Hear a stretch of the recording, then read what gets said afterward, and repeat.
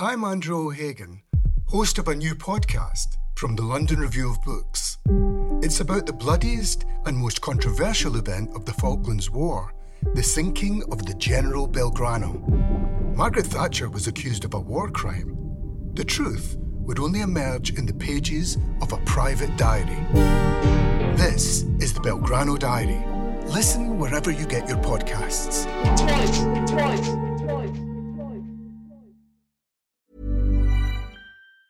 Quality sleep is essential. That's why the Sleep Number Smart Bed is designed for your ever-evolving sleep needs. Need a bed that's firmer or softer on either side? Helps you sleep at a comfortable temperature? Sleep Number Smart Beds let you individualize your comfort, so you sleep better together. J.D. Power ranks Sleep Number number 1 in customer satisfaction with mattresses purchased in-store. And now, save 50% on the Sleep Number Limited Edition Smart Bed for a limited time. For J.D. Power 2023 award information, visit jdpower.com/awards. Only at a Sleep Number store or sleepnumber.com. Welcome to the London Review Bookshop podcast. To find out about our upcoming events, visit londonreviewbookshop.co.uk/events. Now, it's a real pleasure, Ian, to speak with you about your latest extraordinary volume, The Gold Machine. Now, this is something that grows out, of course, of a long-standing personal family history for you, but also a cultural intervention into many of your earlier works. Now, before we talk about the book itself, I have been crunching the stats with your involvement with the LRB, and some incredible figures have emerged. I mean, you, of course, will be fully aware of this, but our wonderful audience might not be, that you've published 45 articles with the LRB, and your first was in 1988. So you are really going all the way back with the journal. There's only been 4 years in which you haven't published anything, and those were particularly busy years for you with writing major volumes. But of course, that means that you have also made up for those with many, many articles in certain years. You've had 3 extremely striking dedicated covers given over to yourself. And you were, of course, crucially part of the 40th anniversary issue with early writing from this very publication, The Gold Machine, in 2019. So all sorts of LRB connections for you. Now, before we go on to how this first appeared in the LRB, way back, in fact, with Angela Carter, I mean, the idea of the space of the London Review books as a long-form arena for investigation has clearly been very important to you. You've obviously road-tested work that's gone into book form later. You've had standalone pieces. You've used reviews and publication opportunities by other writers to investigate and to kind of probe deep into your own topography. How do you think about that idea of the long-form journal space now, particularly as the idea of reading at length almost anywhere in the culture seems threatened? The space of the LRB is obviously a very important one for you, but has it meant something particular to you in relation to being anchored to London as a publication? Yeah, the connection with the LRB totally changed my life. I mean, when I started out writing, it was a subversive, subterranean activity based around time off from poking about gardens and looking at Hawksmoor churches, and there was no flow out into the world at large. We were a nice peer group movement. Most of the readers were also writers. Most of them were associated with independent bookshops. Then, at that time, it would be Compendium in Camden Town. So you knew your audience. You knew it was a closed world, practicing open form poetry by paradox. I wrote a strange kind of book that followed up from the early poetry and prose poetry books I'd done, called Whitechapel Scarlet Tracings. And bizarrely, a local figure, Patrick Wright, who's a great cultural historian, knocked on my door and invited me around for a drink in the Prince George. And we had a long conversation, and he decided he was going to write about this book, which struck me as bizarre. It's never happened to me up to that point. And it was a love story in the LRB. I mean, remarkable, really remarkable. I don't think I've been reviewed ever in the LRB since way back, somewhere in the early 90s, with the novel Radon Daughters. But this was so special, and it was a wonderfully intelligent response that related me being a sort of a laureate of the welfare state, creeping about the margins of things in a way that nobody had ever done anything like that. And then the bonus was when I wrote Downriver, the follow-up book, Angela Carter wrote a marvelous piece, in the LRB, which was a complete standalone definition of the difference of living on the south bank and the north bank of the river, and how alien she felt when she entered Whitechapel. So that led to a meeting with Angela Carter, Susanna Clapp, John Lanchester. We had lunch in an Italian restaurant, Russell Square, and I thought, this was a different kind of literary life that I couldn't have imagined. It was like expecting T.S. Eliot to drop around the corner from Russell Square and join us. Of course, Angela Carter died shortly afterwards. I, got to know her a little and visit her, and that was a real blow.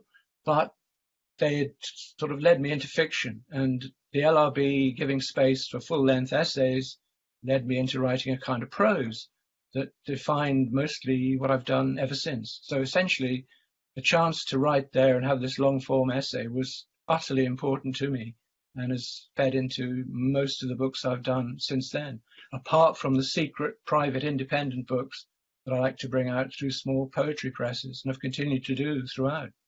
Exactly. Well, thank you so much for that kind of exploration and explanation of your relationship with the LRB. It's very important, of course, that you mention Angela Carter. We'll come on to her in a minute, directly related to the Gold Machine. As you said, Patrick Wright's piece, Spitalfields Magic, was the cover line for that incredible full-page image of Radinsky's room that led his piece, I think, around Whitechapel Scarlet Tracings in 1987. You started writing in 88. And as you say, in 1991, Angela Carter reviewed Downriver. Now, I'm going to hold up, if I may, the front papers inside the front cover of Downriver. I hope people can just get a sense of the number of images there, which are absolutely crucial to our ongoing conversation now, because she wrote in her review, Ian Sinclair, in the profane spirit of surrealism, has chosen to decorate the end papers of his new work of fiction with a dozen unnamed postcards. They show scenes such as that of 6 men heavily veiled, veils held down by brimmed hats,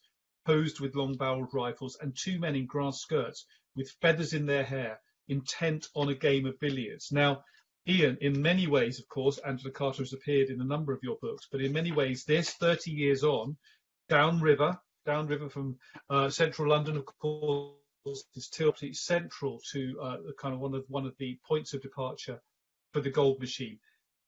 Please, if you could, perhaps using Downriver and Angela Carter's comments as a prompt, take us on the beginnings of the journey towards the Gold Machine. The beginnings of the journey towards Gold Machine would be childhood, would be the sense that there was a book in the family, that this germ I had for carrying out strange expeditions and writing and poking about actually did come from some source. And that source was a great-grandfather called Arthur, who had left his Highland home as a young man and shipped out from Tilbury, 4.5-month voyage to Ceylon. I knew that story, and I knew the book. I smelt the book. I looked at the pictures in the book. The pictures in the book, photographs he'd taken of Ashenica people, were exactly like the postcards that you've shown at the beginning of Downriver. The ones in Downriver I just found on a stall, a junk stall. It was rather a Seboldian incident of finding these 12 incredible, surreal postcards, which were obviously a kind of Conradian story of colonialism that you could shift into any order and make a kind of game or a narrative out of them. And I knew that the Downriver book had to start with that. But Arthur himself had appeared in books of poetry and so on right from the beginning of my career. I'll come back to the Yeats quote that I used in Lad Heat, that the living can assist the imagination of the dead. And from the start, I think I was in part ventriloquized by this man.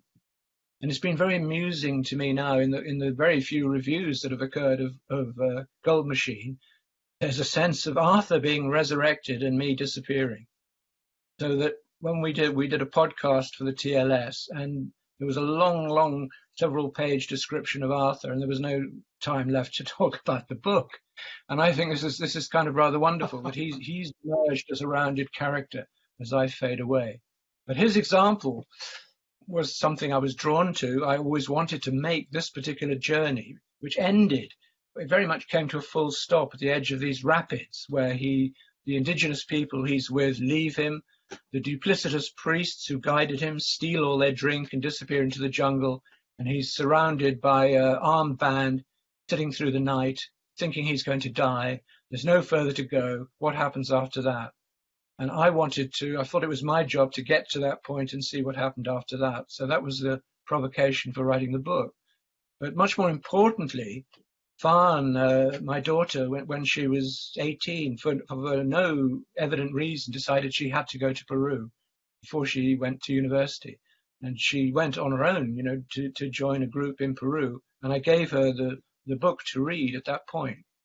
And she undertook a whole level of research way beyond me, in which she uncovered the motivations for what my great-grandfather's journey had been.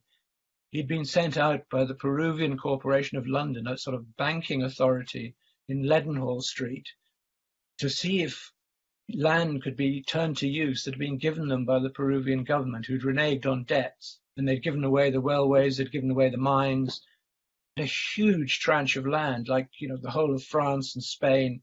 Just see if you can do anything with that. But no outsiders had ever been there. And so he goes and he makes a report. He's in love with the landscape as a kind of Eden, but he sees that you can grow coffee. And the net result of that is the foundation of these coffee colonies. And so essentially he was part of an enclosing colonialist narrative, like something that Casement was reporting on, or Conrad. So I had that darkness, but that was all uncovered by my daughter. And I had to fuse that with my own sense of it as a sort of Conan Doyle, Professor Challenger adventure, and put the two things together and make a journey sort of late on in life as he did, and see what came of it. Well, thank you very much. And very fortunate, of course, given what happened in early 2020, to be able to go to Peru yourself in 2019. That was part of the article, the diary that appeared in the LRB in October of 2019. Now, this location in Peru, of course, brought together, a deep sense of the family history and the arrival, at the river and with the community, and the legacy of colonialism in a very direct way. But also, of course, as you said, has brought together a number of your own abiding cultural influences, both locationally, but also more atmospherically and associatively. And before we get on to the kind of colonial story, I just wonder if you could map for us a little bit your sense of those cultural tributaries, shall we say, arriving at that point, because they have appeared, of course, in a number of other publications and books of yours, but they find in a way their sort of full realization, shall we say, their kind of reason to be in this publication, in this volume, it seems. Well, I think that there are several defining moments. There are these nexuses where things really important happen and your whole consciousness takes a leap forward. One of them for me was around 1967, when I had lived in London in 1962 as a film student, then I'd been in Dublin at university in the subsequent years, and I was back in London, ducking and diving and picking around the edges of the film world and doing a bit of teaching, and this chance arrived to attend the Dialectics of Liberation at the Roundhouse and to listen to these luminaries, people like Gregory Bates and Stokely Carmichael, R.D. Laing and so on, pontificating very intensely for a couple of weeks and make a film with Allen Ginsberg. So I had a number of days, talking all day with Ginsberg. And this really was very important, particularly one day when we sat on top of Primrose Hill and looked across at London and saw it as a totally organic entity, as if the whole thing was a series of filaments and patterns and paths running off in all directions. Ginsberg himself was reading from William Blake, talking to Harry Fainlight, and he was obsessed by the look of the Post Office Tower. I think there was a sort of phallic imagery of the Post Office Tower, combined with the paranoia of electronic communication going out across the world. Because of late, he'd been making these journeys in his camper van across America, talking about the war state of America, Vietnam, and making tape recordings and transcribing and noticing signs outside windows. And he didn't realize, I think, that that Post Office Tower was actually where Rimbaud and Verlaine had lived. At the base of that was one of their London addresses. But curiously enough, he broke away from our filming. He didn't say where he was going, and he went to Llantony Abbey in Wales, in the borderland. where Tom Maschler, the publisher of Cape, had a cottage. And they took LSD and went to the top of the hill above Llantoni Abbey and had a pantheist, utopian, Edenic, Blake vision of these lammy hillsides and the rising fog and all of that.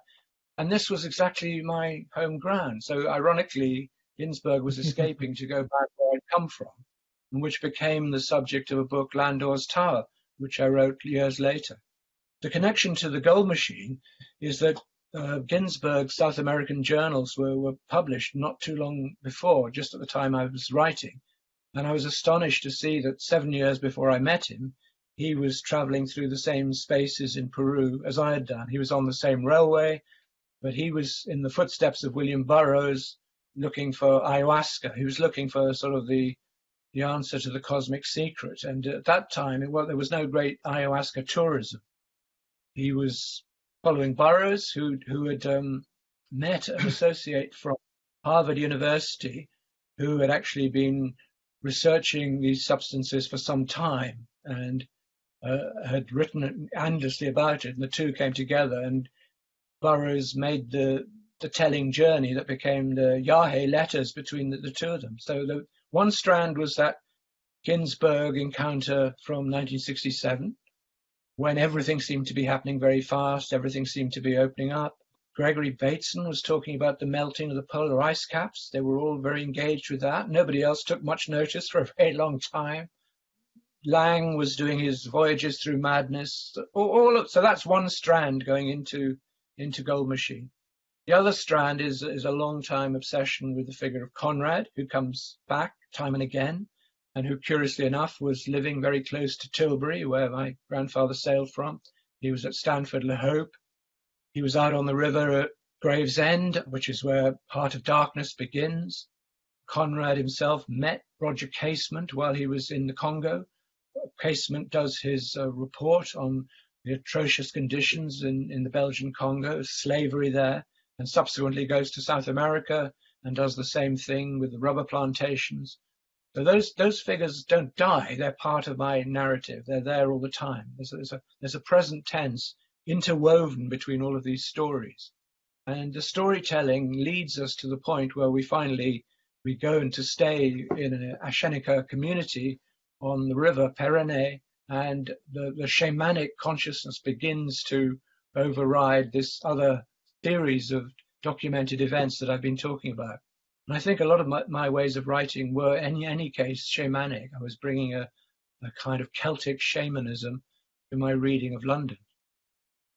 Well, thank you very much indeed for that very full response. And in a way, that last line is absolutely a perfect point to lead into my next question, because casual readers looking at the ostensible subject matter of this book might think that you have completely left your kind of normal approach to things and very much transformed your location and perhaps even your way of writing. But I'm really intrigued by what you just said, because actually in other conversations we've had, you've revealed that the way of thinking of the Ashanika people, particularly in relation to a much more dynamic conjunction of time and place, really has, in a way, perhaps without identifying it as such until more recently, informed entirely, following on from Ginsberg and your own investigations, much more how you see our relationship with place, with time, with history, with the living and the dead and their relationship.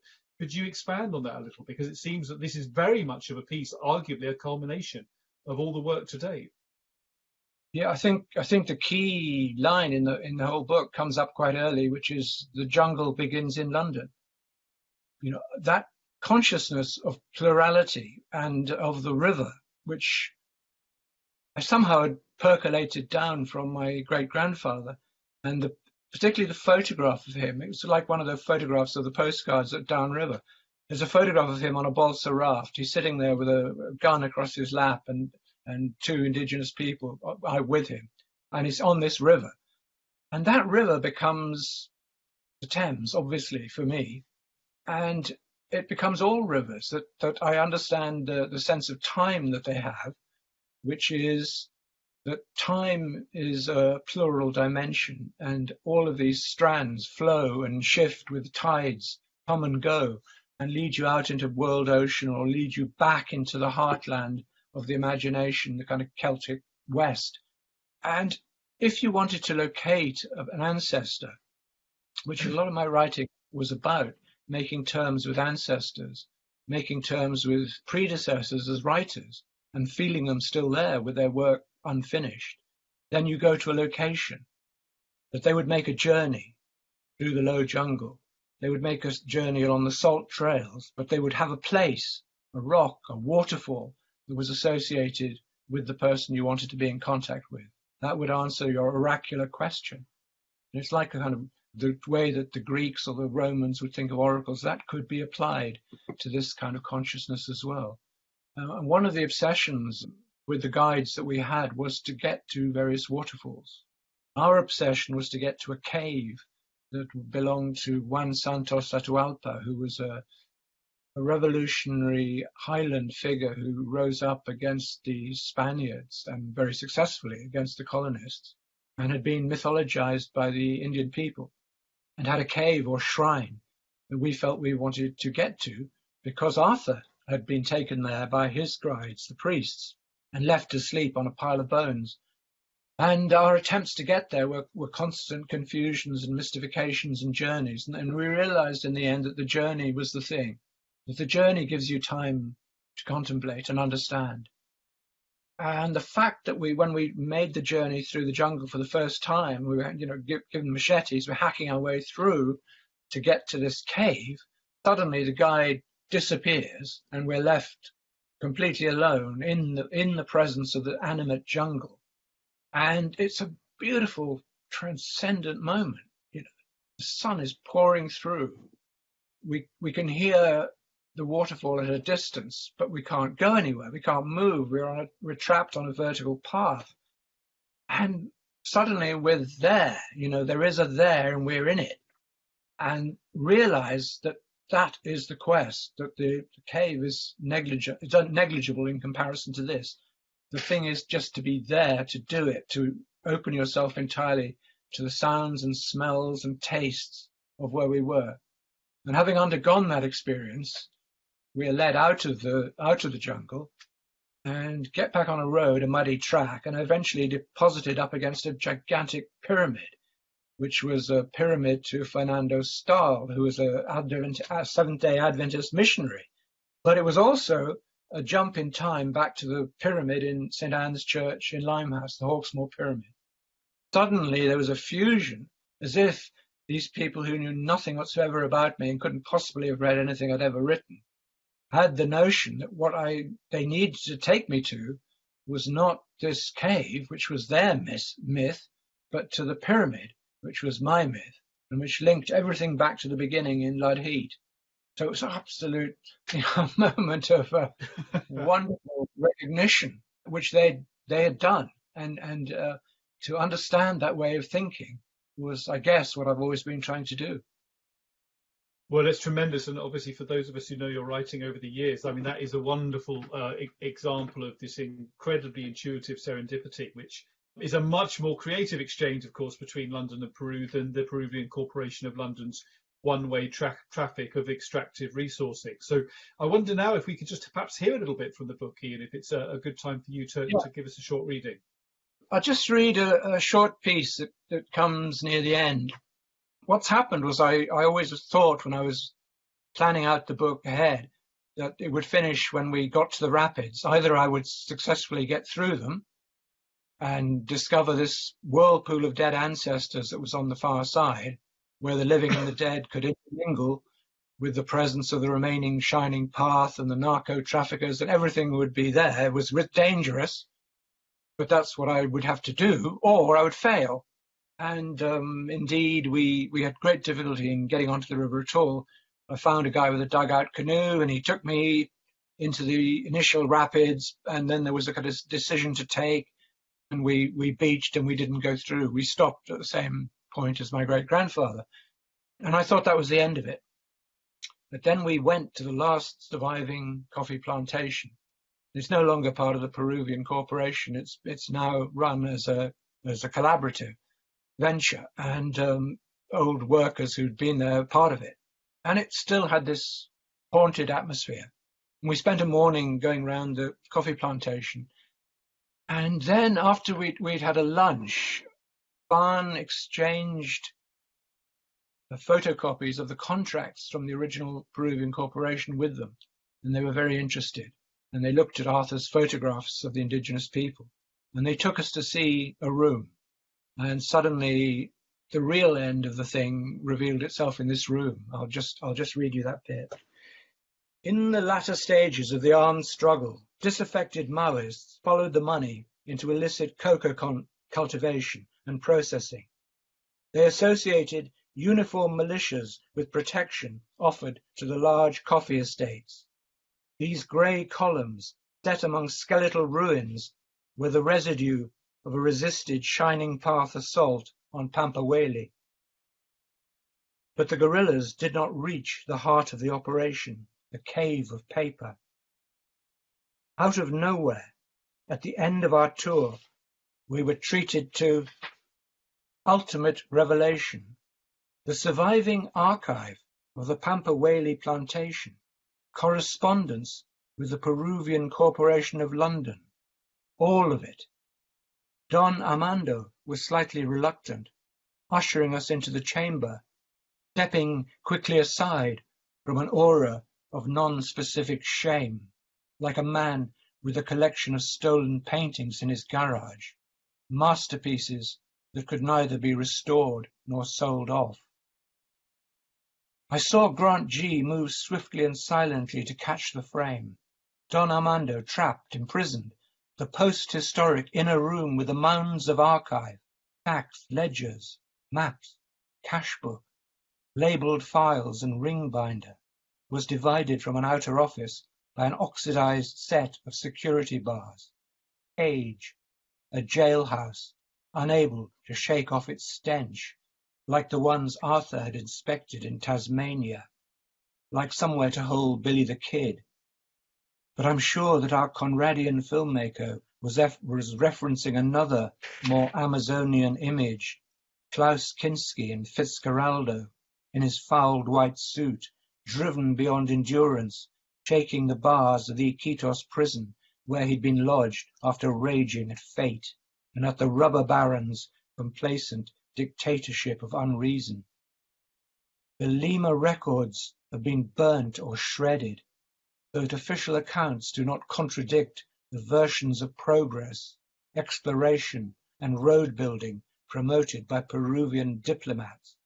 Here, in essence, the whole world of the plantation, a mausoleum of fiscal fingerprints and triple-entry bookkeeping, tangible evidence for any future prosecution. The tattered confession of pioneer planters. Here was a pitiful fence of numbers erected against evil fecundity of the forest. It was easier to keep everything and to ignore it, to hide it away, to make any cosmetic changes to a system of coercive slavery and exploitation. Swollen safes had burst, heavy metal rotted by tropical rains and the lustful heat of languid and drunken afternoons. Coffee sacks could not contain the papers with which they'd been stuffed. Bugs feasted on ink and cardboard. Rats gnawed new trails across fabulous hand-drawn treasure maps. Every coin paid out was recorded, every complaint registered. This was the Peruvian version of a Stasi surveillance bunker, unpillaged and unexamined. Such a wealth of facts, a cave of paper, heavier than the legendary gold of Juan Santos Atahualpa, was open to interpretation from all parts of the cultural spectrum. Marxist-Leninists with a profound distrust of coffee politics could identify the misuse of the thermodynamic energy of labour. Leopold II of Belgium, the ultimate third word predator, could write home as he did from Seville. I'm very busy here, going through the Indies archives, calculating the profits which Spain made and which we must now make out of our colonies. I was dizzy. I was choked on sentient dust. In this barred cell was the explorer's explosion of all my projects, all the words, false starts, digressions, dictated runs and rushes, all the liberties I'd asset stripped, all the books and maps and photographs stacked so menacingly around my desk. Here was a conceptual exhibition spearing my vanities. Saw my proposed book gutted and spilled and broken down into its constituent parts, while I indulged the unexpected gift of this archival metaphor, while I jumped about, gleaming for the most potent images to carry away. Fawn was reading. She was assessing and evaluating. She found one bunch of papers among so many to be photocopied when we returned to the company office. But there was no going back. My correspondence and moral conscience, the Spanish lawyer battling in Brussels with plagues and endlessly revised treaties, said that my photographs from the Pampa Whaley archive, though terrifying in their call for action, were nothing on the computer files with which he was assaulted day after day. And that is why he made it his business to emphasize by messenger, letter, fax, and telepathy that when there is no other place to go and no way of getting there, the writer must intensify to the ultimate degree the place he or she is fortunate enough to occupy. Start with a few yards of ground, just the length of your own shadow. My friend referred me to the split vision of the poet Ed Dawn in the closing book of his definitive quest narrative of the American West, Gunslinger, a journey to nowhere that arrives many times over. I had one eye out for the prosecution of individuality and the other eye out for advocates. Thank you. Cool fact, a crocodile can't stick out its tongue. Also, you can get health insurance for a month or just under a year in some states. United Healthcare short-term insurance plans, underwritten by Golden Rule Insurance Company, offer flexible, budget-friendly coverage for you. Learn more at uh1.com. Quality sleep is essential. That's why the Sleep Number Smart Bed is designed for your ever-evolving sleep needs. Need a bed that's firmer or softer on either side? Helps you sleep at a comfortable temperature? Sleep Number Smart Beds let you individualize your comfort so you sleep better together. J.D. Power ranks Sleep Number #1 in customer satisfaction with mattresses purchased in-store. And now, save 50% on the Sleep Number Limited Edition Smart Bed for a limited time. For J.D. Power 2023 award information, visit jdpower.com/awards. Only at a Sleep Number store or sleepnumber.com. Ian, tremendous. And it kind of brings together so many threads from your body of work to date, and of course brings us characters who are operating inside the gold machine. And we should say, of course, that this is a book, as with all of Ian's, where it doesn't matter that you've heard the end, because the journey is everything.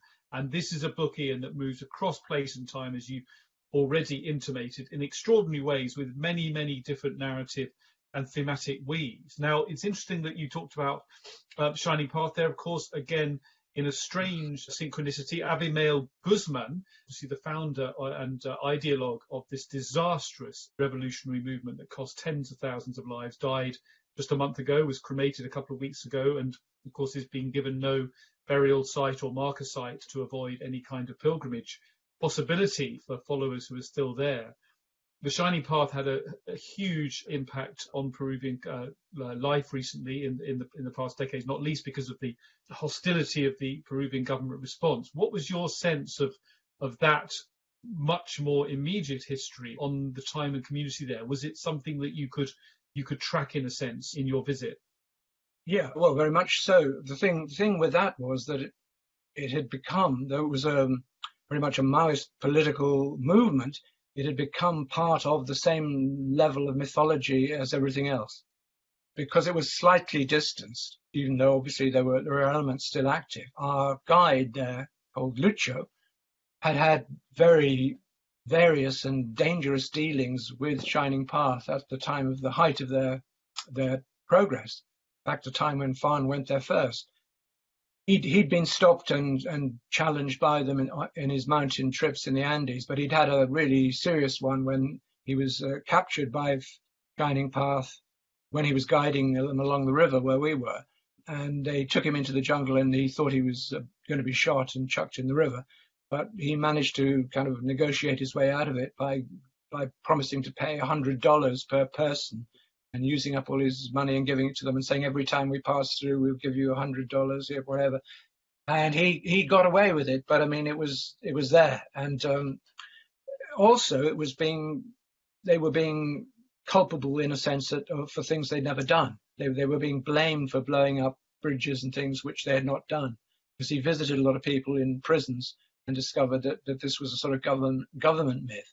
So there were myth and counter myth, and already they were moving back into the sort of the area of legend rather than an actuality.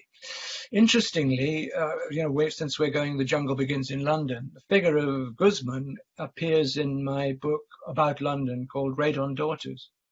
I have them actually in London.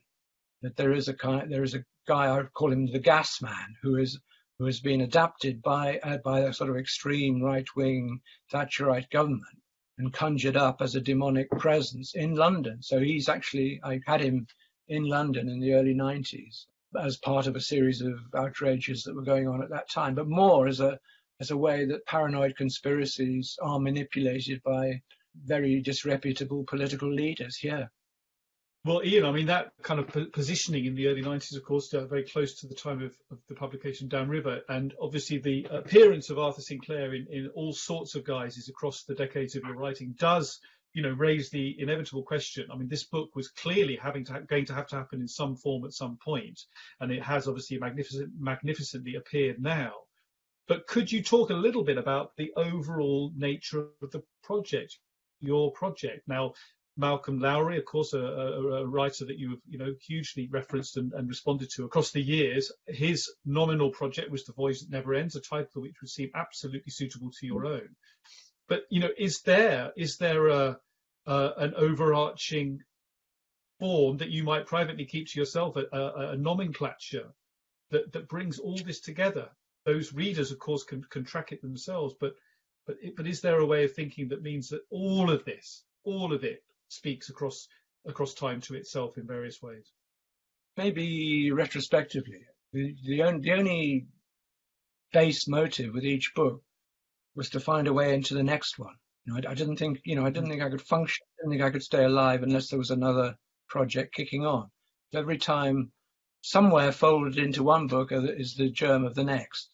Until now, essentially, this one has been seeded for a very long time. I guess by accident, because I was so well schooled in the kind of open field Olsonian poetics, something like the Maximus poems, where you start with a patch of ground, you start with a series of acts of documentation and research. You find out why that piece is functioning, how it was founded, where the people came from, and then you move off. You move in. Luckily enough for Gloucester, Massachusetts, you can move west. You can move into the whole space of America, which he takes to be his primary task. And also you can move under the depths of the Atlantic Ocean or the covered continents. And eventually, if this works, you drop onto a kind of arc of lyricism. You pull out into the cosmos. You pull out into the deepest myths at the end. It becomes more lyrical, becomes more simple. And essentially for me, I think it was that kind of Gale model based around certain districts and areas of London that animated me. I took a lot of jobs just to basically get inside and see what happened in Truman's Brewery. How does it work? So the last of those sort of Victorian, Edwardian, paternalist operations, which informed huge sections of territory. How did it work with the Parks Department along the river in Wapping and Limehouse? You're driving around in Land Rovers, you're inspecting church grounds, you're cutting grass, all a long period of those kind of jobs gave me a geography. And so that's the kind of first act, is to establish your base. You establish the geographical base, take on a mythology, which was also a relation of how buildings connected with each other, how the city looked when you stood on top of Greenwich Hill, how it looked from Primrose Hill. Let it go back and let it go forward, let it move along these lines, desire lines, ley lines, whatever. Having done that, then there was permission to go into a kind of socio-political Gothic fiction in which the politics of the moment are turned into grotesque, clown-like puppets enacting across these landscapes. What is the damage they're going to do in the future? Where are they coming from in the past? How do we react against them? So you have hard scrabbling book dealers running around the streets like rats, parodying the capitalist ethos of the free market. And then after that, thanks to the London Review of Books, opening out into a more reasoned discourse, more moderate discourse of slightly crazy tasks like walking around the M25, seeing where London begins and ends. So I guess London was the heart of this project. I mean, you could call it a London project. And then there was, how do you get out of it at the end? I've had a fictional figure called Norton, who's able to move through time, but not place. He's trapped within the gravity of London, but he's able to move between the various periods. And I've collaborated with Dave McKean on graphic versions of this. And Grant G has picked up on this for his film, The Gold Machine. He's actually using the Norton character and using it as a sort of form of research by this Norton character who can't move, who's exploiting his daughter to send back reports from the front line in Peru. And so essentially the only way out was to undertake this journey. This really is the kind of final commission, was to do this. And maybe having failed to go through the rapids, having failed to get out, I'm fated to go back to the beginning and to start to do, I don't know if you can see, just come out from Face Press, which covers very much the same ground as Gold Machine, but also other parts of Latin America, time I've spent in Santiago and time I've spent in Guadalajara and Mexico. It's a kind of a wafer-thin, intense prose poem version of all this stuff we've been talking about, reduced to essence and reduced to a way where you're dealing with wonderful independent publishers who are often printing their own books and doing all the things that I was doing. So we've come full circle. And I think I'm back at the beginning. And if anyone has a good job going in a garden or a brewery, I'll be otherwise I'll jump up and get back into being a book dealer and start again. Thank you very much. Well, sadly, of course, the Truman Brewery has changed beyond all recognition since you were there, and is now very much part of the problem now. It seems, very sadly, if one looks at the news around Brick Lane at the moment. But thank you very much indeed for that idea of the ground being laid out and being kind of marked, if you like, and then the mythologies being layered on top of that. Now, of course, in relation to this material, we're extremely aware, all of us, of course, of how sensitive engagement with such material is now, and how carefully one from our perspective and position has to tread in relation to that. Now, the book absolutely navigates that sensitivity extremely well, because, of course, as you said yourself already, this is both a family history, it's a personal mapping of cultural and mythological traces, and also, of course, a hugely resonant and incredibly accomplished investigation. I'm very glad that you mentioned Patrick Wright's reference to you very, very early on, back in 1987, as a kind of poet laureate of the welfare state, and the LRB has carried particularly your investigative and political journalism in a way that is not often acknowledged when people are reviewing your work. Now, this is a very deeply researched, as the New Yorker acknowledged yesterday in referencing the book, a deeply researched and extremely committed inquiry, very much in the spirit of Roger Casement's work, Conrad and others. Now, bringing that kind of post-colonial, decolonial, family colonial investigation into the heart of the writing was, of course, it's of course for anybody a challenge. But how do you think about that process now, being able to look back at the investigation between covers? It was obviously both, again, a culmination of your London investigation, but also one, coming with considerably more risk in all sorts of ways. Yeah, absolutely. But although my great-grandfather would be seen as being a colonist, he was, you'd have to go back and discover why and how that came about. I don't think we do that often enough. So many of those Scots had been displaced. They'd lost their land. The great landlords had swept them aside. The sheep had taken their ground, in the same way that I think he delivers, it's unpublished anywhere else, the material from Tasmania where he goes to. And he's horrified, he's horrified by what's happened there. the nature of the prisons, the nature of the asylums, the nature of remote landlords who own all of this land, and the horrendous episodes that happened with the slaughter of Aboriginal people and turning loose of thousands of sheep onto their land. He actually carries out his own kind of a devastating critique of all that. So when you come to judge him for the fact that he has this kind of a Calvinistic view that the people who are living in this incredibly fertile land on the banks of the Parene had not made use of it, which is going obviously horribly mistaken. He thinks it's only going to be a good thing if you start to grow coffee, which he can see as being profitable for all concerned. And if the people who are migratory by nature decide that they'd rather migrate on into the jungle, that's okay with him. Well, obviously, we've got to carry the burden of all that, but I think it needs to be known why so many of these Scottish and Irish were scattered to the four winds and began to reprise the same pattern themselves when they got to other countries. It's never as simple as it could be.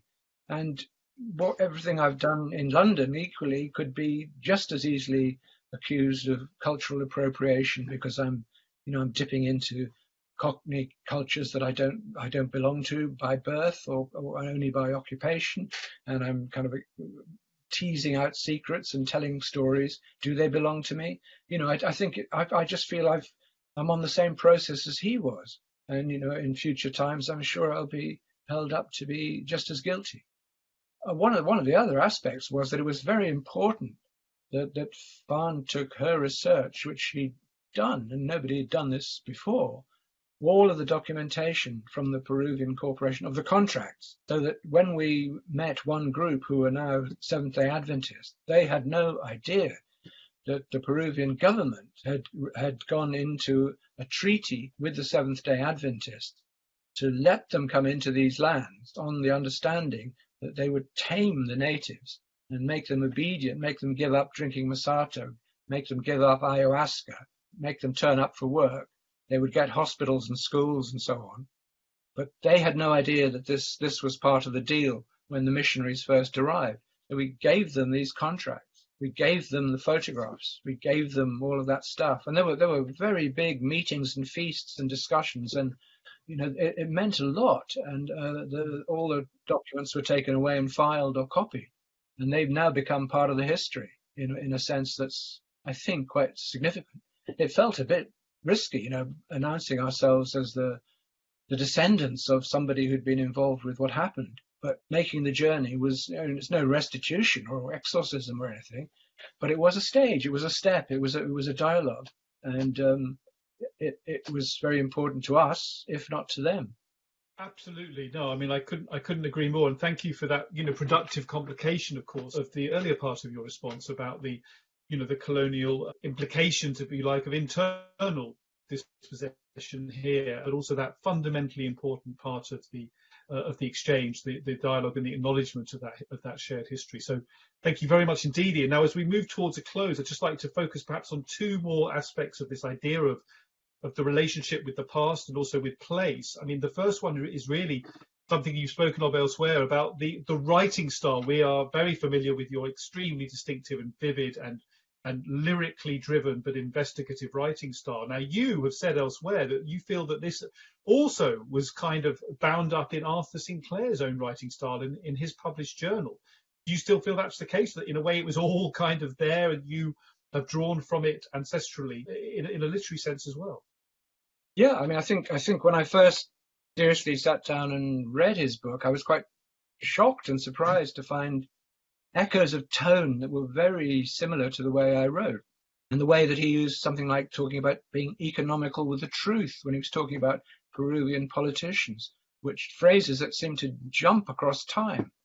And the fact that I think he probably bent what he saw to some degree to kind of shape a story and to find some grotesque or comic element in a lot. I mean, I recognized all of that. But I think there are two warring strands in what I do. A lot of it would be similar to what he does and to the sort of Scottish strand of Stevenson. And then on the other hand, there's a Welsh side from my mother's family, who are Welsh-speaking and great storytelling mythologists, and a more lyrical kind of preacherly tone. That I saw these mad relations who got up in chapels and preached for 3 or 4 hours in Welsh. I think there's the two sides, wore out in what I do, as well as a good leavening of stuff from early reading in America. So in a way, the last question really, Ian, for now, and many thanks indeed for sharing such rich and rewarding insights with us over the last hour, is really about bringing us back here, back to current benighted state of the island that we call home. Really not in a good way, as I think we could all agree, for all sorts of reasons and all sorts of fronts. But it occurs to me, of course, that, as you said, with your Scots background, with your growing up in Wales, with your location and investigation of England, and also your profoundly important university years in Ireland, you have got, in a way, this quartet of territories very much inside everything you do, and how you think about where you are and what writing and literary encounter with place can do. I mean, there's a sense of belonging, forms of identity, of course, that run throughout your work, and particularly around this idea of the place of these islands. Now, could we look at this project in its entirety today and think of it really as an investigation of the whole of these islands in all sorts of ways that are linked in myriad connections, as you and Ginsberg saw when looking at London across the decades, now across dozens and dozens of publications, large and small. We have a permanently active and vigorous conversation with what it means to be in Britain, in Albion. You live on Albion Drive in Hackney. Albion Village Press was your first publication outlet, your own poetry press. The idea of Albion is fundamental to how we think about your dialogue with Blake and many, many others. Is Albion and what it could be, what it sadly is, what it might be in the future, the core of the project? I think Albion itself has become seriously tainted. It's very difficult to go with that. But then there's Alba, which was Scotland as well. But I mean, that Blakean strain that it might represent at its best has been very important. One very important element we haven't touched on in the book, from my point of view, is the character of the advocate, who is actually based in Brussels, but is Spanish and is a kind of Euro lawyer. He's having to deal with all that Euro bureaucracy, which is pulling him apart. But on the other side of it, he's so deeply embedded in his love of particularly Buenos Aires, but Latin America in general, and keeps feeding this information to me. I mean, the whole thing for him is an enormous moral, ethical project. It's very important in a way that nobody here would think of it. And at the same time, he's got to take a train to Strasbourg and talk about Euro money and listen to horrendous speeches. He's in shock. I remember seeing him after he'd heard Lord Frost deliver a terrible speech in Brussels, which was allowing no room at all for any kind of dialogue. It was just a series of punitive demands, rudely and blatantly delivered. So there's this figure, this European figure, is very important to me as something that we're losing. And the way that he would not only be fluent in the literatures of Argentina, Peru, Chile, Spain, Germany, Russia. He spends years translating obscure English poems. He's embedded in the matter of Wagner. And this figure is really, really important in the book, counterbalancing Lucio, who is the adventure tourist guide, who's a very strong, sturdy Highlander, but only sees things in extremely practical terms. He wants to get people out there climbing waterfalls, jumping off cliffs, hanging out in the jungle, doing all the time. There's no time to stop, everything. And he has this little farm, but yet he's prepared to let foresters rip this whole wonderful hillside apart so that there's a road up to his farm. That those kind of things give a series of quite complex and unreal, unusual, and much undiscussed conflicts morally and ethically in terms of ecology, politics, everything else. It's not a simple story in any way. The ultimate is that the guano, which is being exported as the major wealth of the area at the time my great-grandfather is there, being shipped back to Europe on whalers and is used as fertilizer in Ireland and Scotland as one of the contributory causes of the potato famine, which wipes out Arthur's Highland potatoes and is one of the causes of him having to go into the world. So everything is cyclic. We've got to kind of come to this cyclic, plural, interwoven strands of time. And the other sense of the jungle, which in part you could get from a novel like Brian Cathling's The Vore, of the sheer nature of animism, that everything is alive. It's the sort of thing you get in Merlin Sheldrake now, that these filaments spreading out everywhere, racing through, interconnecting everything. And you get that sense when you make this journey. All of the stories, all of the legends, all of the past is sweeping and flowing into you and flowing out, and the job is just to tidy it into some sort of structure.